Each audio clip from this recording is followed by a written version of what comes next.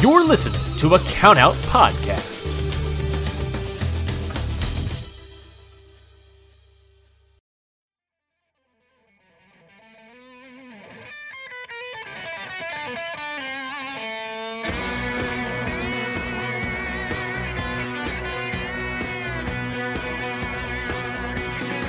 In 1991, the first ever G1 Climax was born.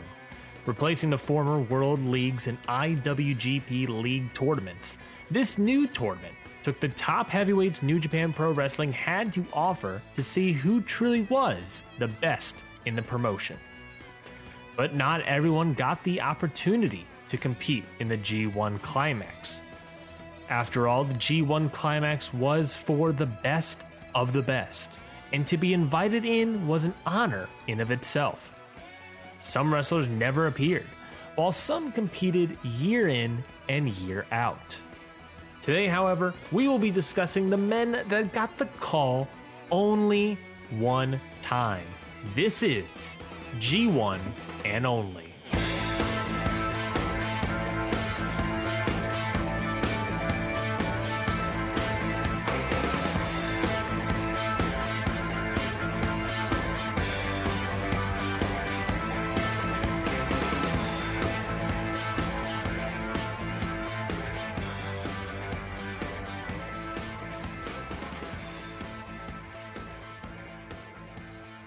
Welcome to G1 and Only. My name is Ryan Knightsey.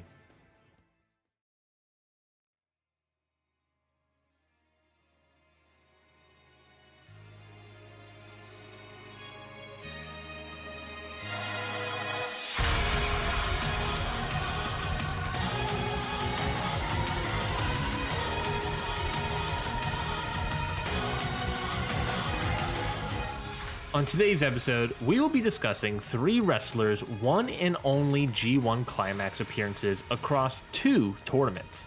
And when putting together the show for the first time, there was a growing list of names of people that I was surprised to see fall onto this G1 and Only list. You know, we discussed previous people like your Austins, your Flairs, but today we will discuss three wild new entries into the G1 and Only list. First, in 1997, as a part of WCW, we will look at the G1 appearances of Lord Steven Regal and the NWO's Buff Bagwell. And then for the 1998 G1 Climax, you may remember him better as Fake Razor Ramon, but today we will look at him as the NWO's Big Titan.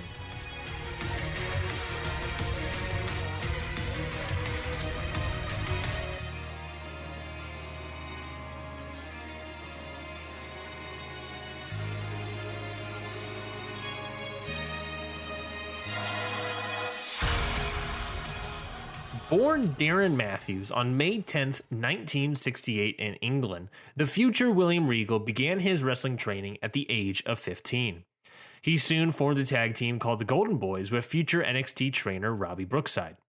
Regal would continue the tour around Europe and the world at large until he sent a letter to Bill Watts of World Championship Wrestling, asking if he can wrestle in the States. Watts agreed, and soon Lord Steven Regal was born. Acclaimed descendant of William the Conqueror, Regal would go on to win the WCW World Television Championship 4 times and having some tag team success as part of the Blue Bloods. But in the midst of WCW's rise to fame, Regal got an opportunity to represent WCW in New Japan's famous G1 Climax tournament. In the opening match, Regal would face Satoshi Kojima. Whereas Regal was a technical darling, Kojima was more of a striker, using lariats and cutters to win his matches. Coming into the tournament, Kojima was one half of the IWGP Tag Team Champions with partner Nobu Nakanishi, but he would be no help here. At equal heights and weights, this match came down to skill versus strength. In Tokyo, Japan, on August 1st, 1997, Steven Regal entered his only G1 Climax match against Satoshi Kojima. The bell sounds and the two men lock up, and it is a strong one, two Rams locking horns. Kojima gets Regal into a headlock, and after some back and forth arm locks, Regal ends up getting the upper hand, taking Kojima to the mat and applying a crossface. Kojima is able to power out of this and catch Regal with a double underhook, but Regal counters out and responds with some of his classic European uppercuts, bringing Kojima back down to the mat. Regal has always been an outstanding technical wrestler, and this sort of current school British grappling style feels very at home in the New Japan ring, something Zack Sabre Jr. will bring back decades later. Kojima is able to reverse Regal submissions and goes for an armbar on Regal, but Regal counters out again, putting Kojima back into the crossface. If Kojima wanted to take down Regal, he needs a new strategy. Regal brings Kojima back up and gives him knees and uppercuts. Regal throws Kojima into the corner and hits him with slaps. Regal sends Kojima into the opposite corner, but Kojima counters out with a big boot. Kojima proceeds with the offense with a big-time spine buster and a diving elbow drop for 2. Kojima gets up and lariats Steven Regal, but Regal refuses to fall, even asking for more. After 2 more lariats, Regal finally falls. Kojima climbs the top rope once again, but Regal catches him there, captures Kojima with the double underhook, and nails a superplex off the top rope. Regal thinks he has it and pins Kojima 5 times in a row, all failing. Regal continues with a Regal plex of his own for 2 and then tries to capture in the Regal stretch, but Kojima is able to reach the ropes. Regal attempts a back suplex, but Kojima counters out with a Kojima cutter, and 1 3-count later wins the match.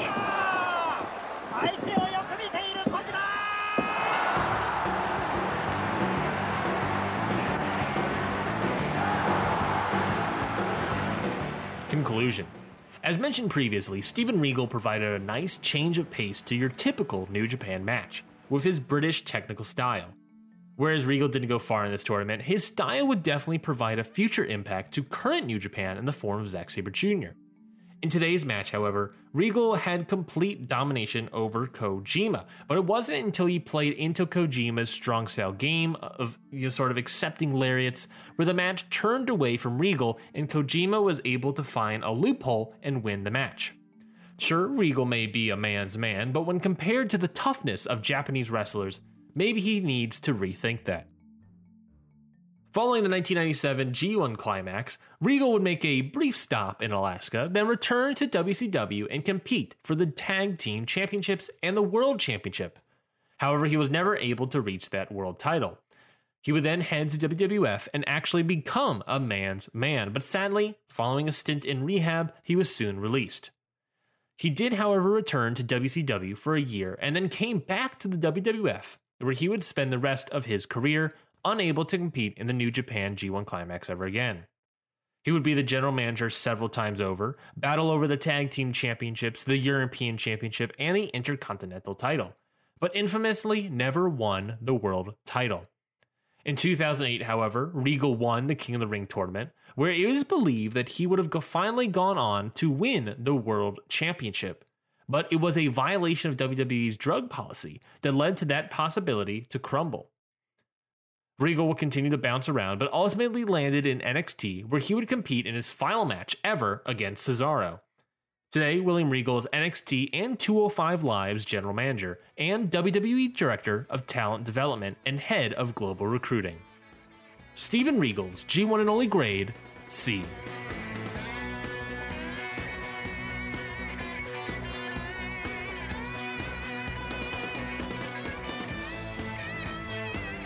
Who is Buff Bagwell? What person calls himself that? Well, if you Google Buff Bagwell and look at the images, you will see exactly who would call himself that. Buff Bagwell was born Marcus Bagwell in Georgia on January 10th, 1970.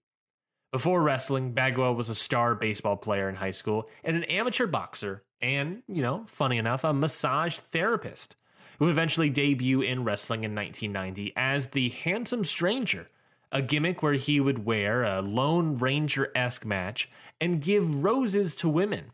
That's right, he was Angel Garza.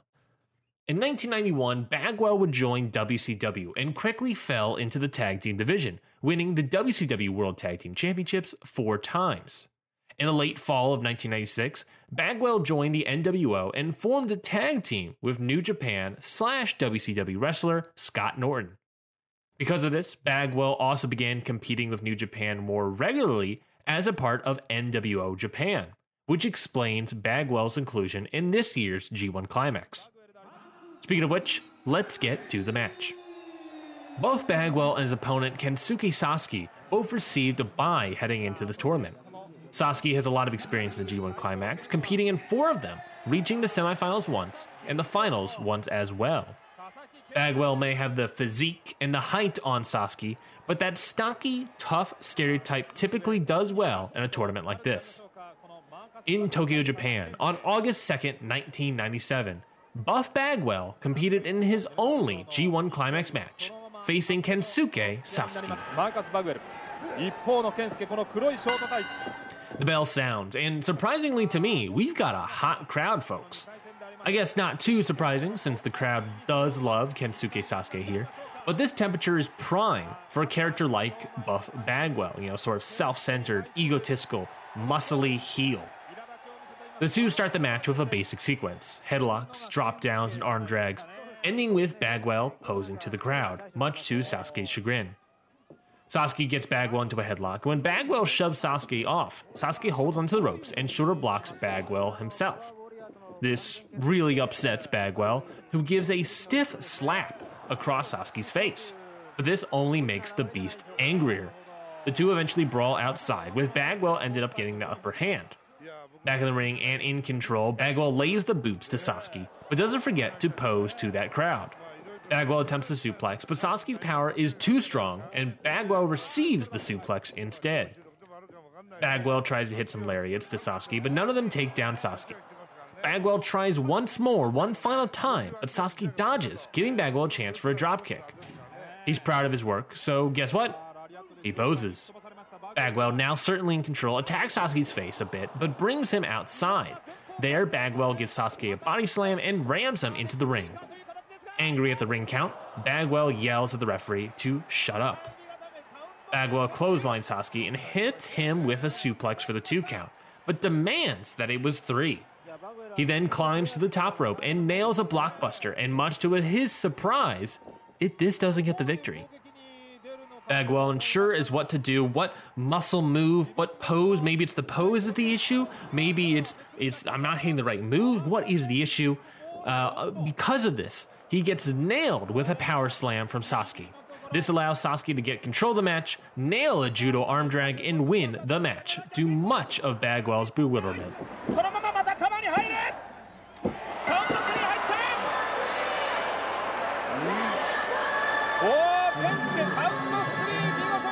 Conclusion.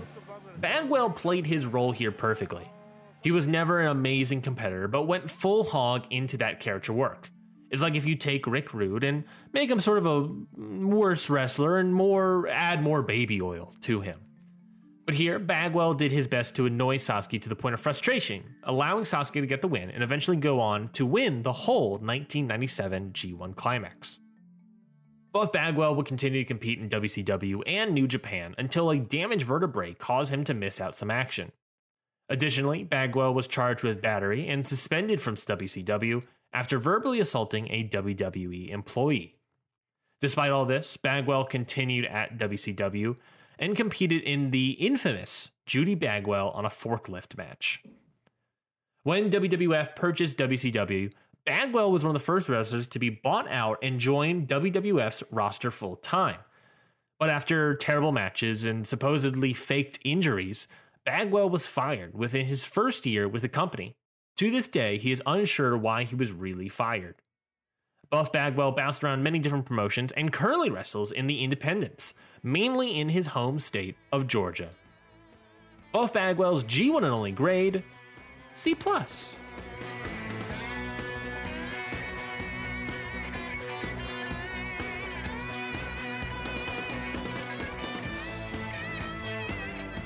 Now, with Regal and Bagwell taken care of, it's time to hop into my DeLorean and let's head 1 year into the future to the 1998 G1 Climax.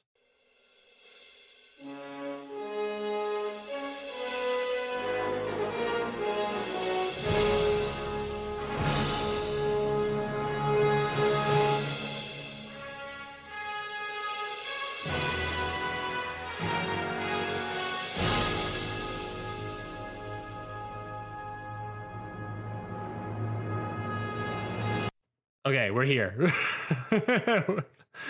We've arrived. Titanic continues to crush the box office. Microsoft has just released Windows 98, and Seinfeld is sadly finally over. But we don't care about that. We're here for one man and one man only, or rather, not a man, but a titan. A big titan. Big Titan was born Rick Bogner in Canada on January 16th, 1970, same day as my mother, in fact. He began training in 1988 and through Japanese connections was able to head over to Japan and wrestle in the independent scene there from 1991 to 1996. Bogner will return to the States in ECW as Big Titan, but would arrive in WWF as arguably his most infamous moment. You see, during the Monday Night Wars, WWF were upset two of their top guys left for the so-called big leagues. And like any bad breakup, WWF wanted to prove that they didn't care about those top guys. So what they did was get two wrestlers to be those top guys. Along with Glenn Jacobs, Rick Bogner debuted in WWF as Razor Ramon. Surprise, surprise, this rebound didn't last too long, and Bogner bounced around once more, ending in New Japan Pro Wrestling, joining the NWO Japan faction as their Western big man. And that's where we discover Big Titan. Titan, what do you think about you and your NWO Japan faction members' chances in the G1 Climax? We are the very best. That's why we always kick ass every match, whether we win. Oh, looks like we have to cut Mr. Titan off there because his match looks to be starting right now. In Tokyo, Japan, on August 13th, 1998, Big Titan wrestled Tadao Yasuda. The two behemoths locked up. Both men having similar structure, tall, big, and menacing. Titan looks for a test of strength and shows his own against Yasuda.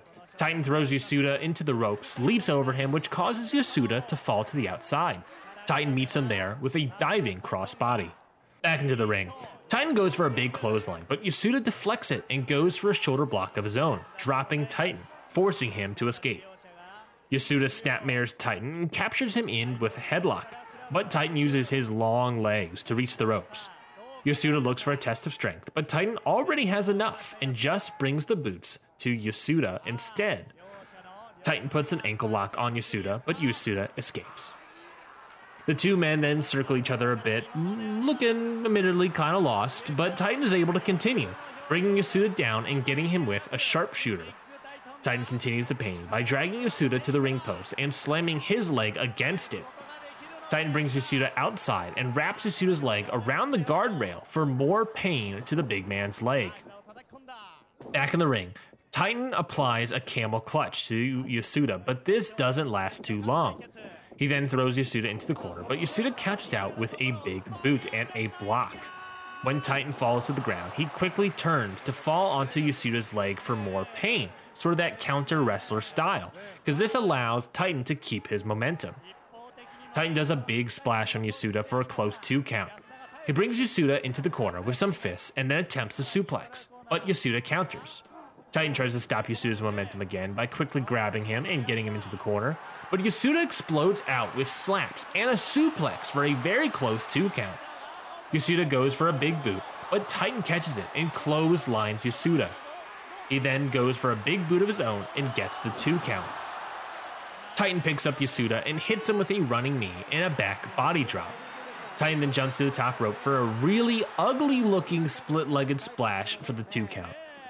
Titan climbs the top rope again, but this time Yasuda meets him there and delivers a huge suplex. Yasuda throws Titan back into the corner and hits a massive drop kick into the Tiger Driver for the win.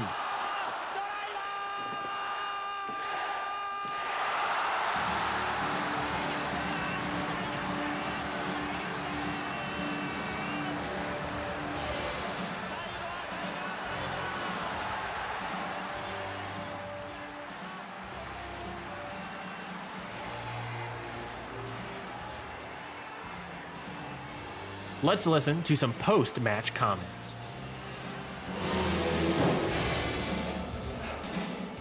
Next time, Yasuda, next time, it's gonna be me. All me. Big Titan, I had you the whole match. You got lucky, kid. But you ain't getting lucky next time. Conclusion. The match between Big Titan and Yasuda is exactly what you would expect, and that is to say, not too great. The match is definitely not awful, because at the very least effort was there, but there were points in this match where the two wrestlers were lost, and you always hate to see that. But Big Titan was able to play his role of the, for lack of a better word, big monster.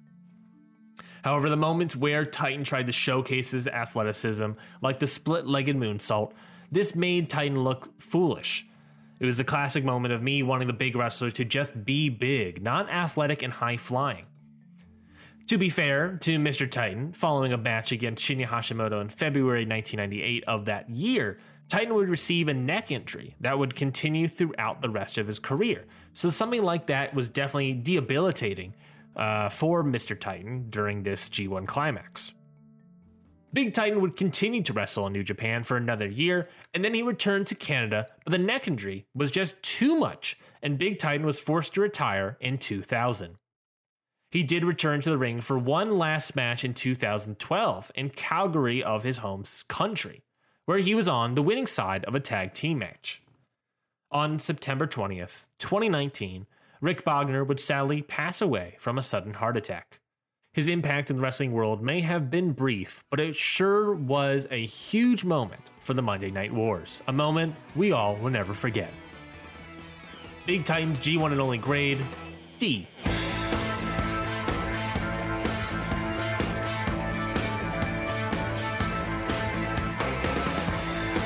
In 2 weeks, admittedly, it's gonna be an interesting one.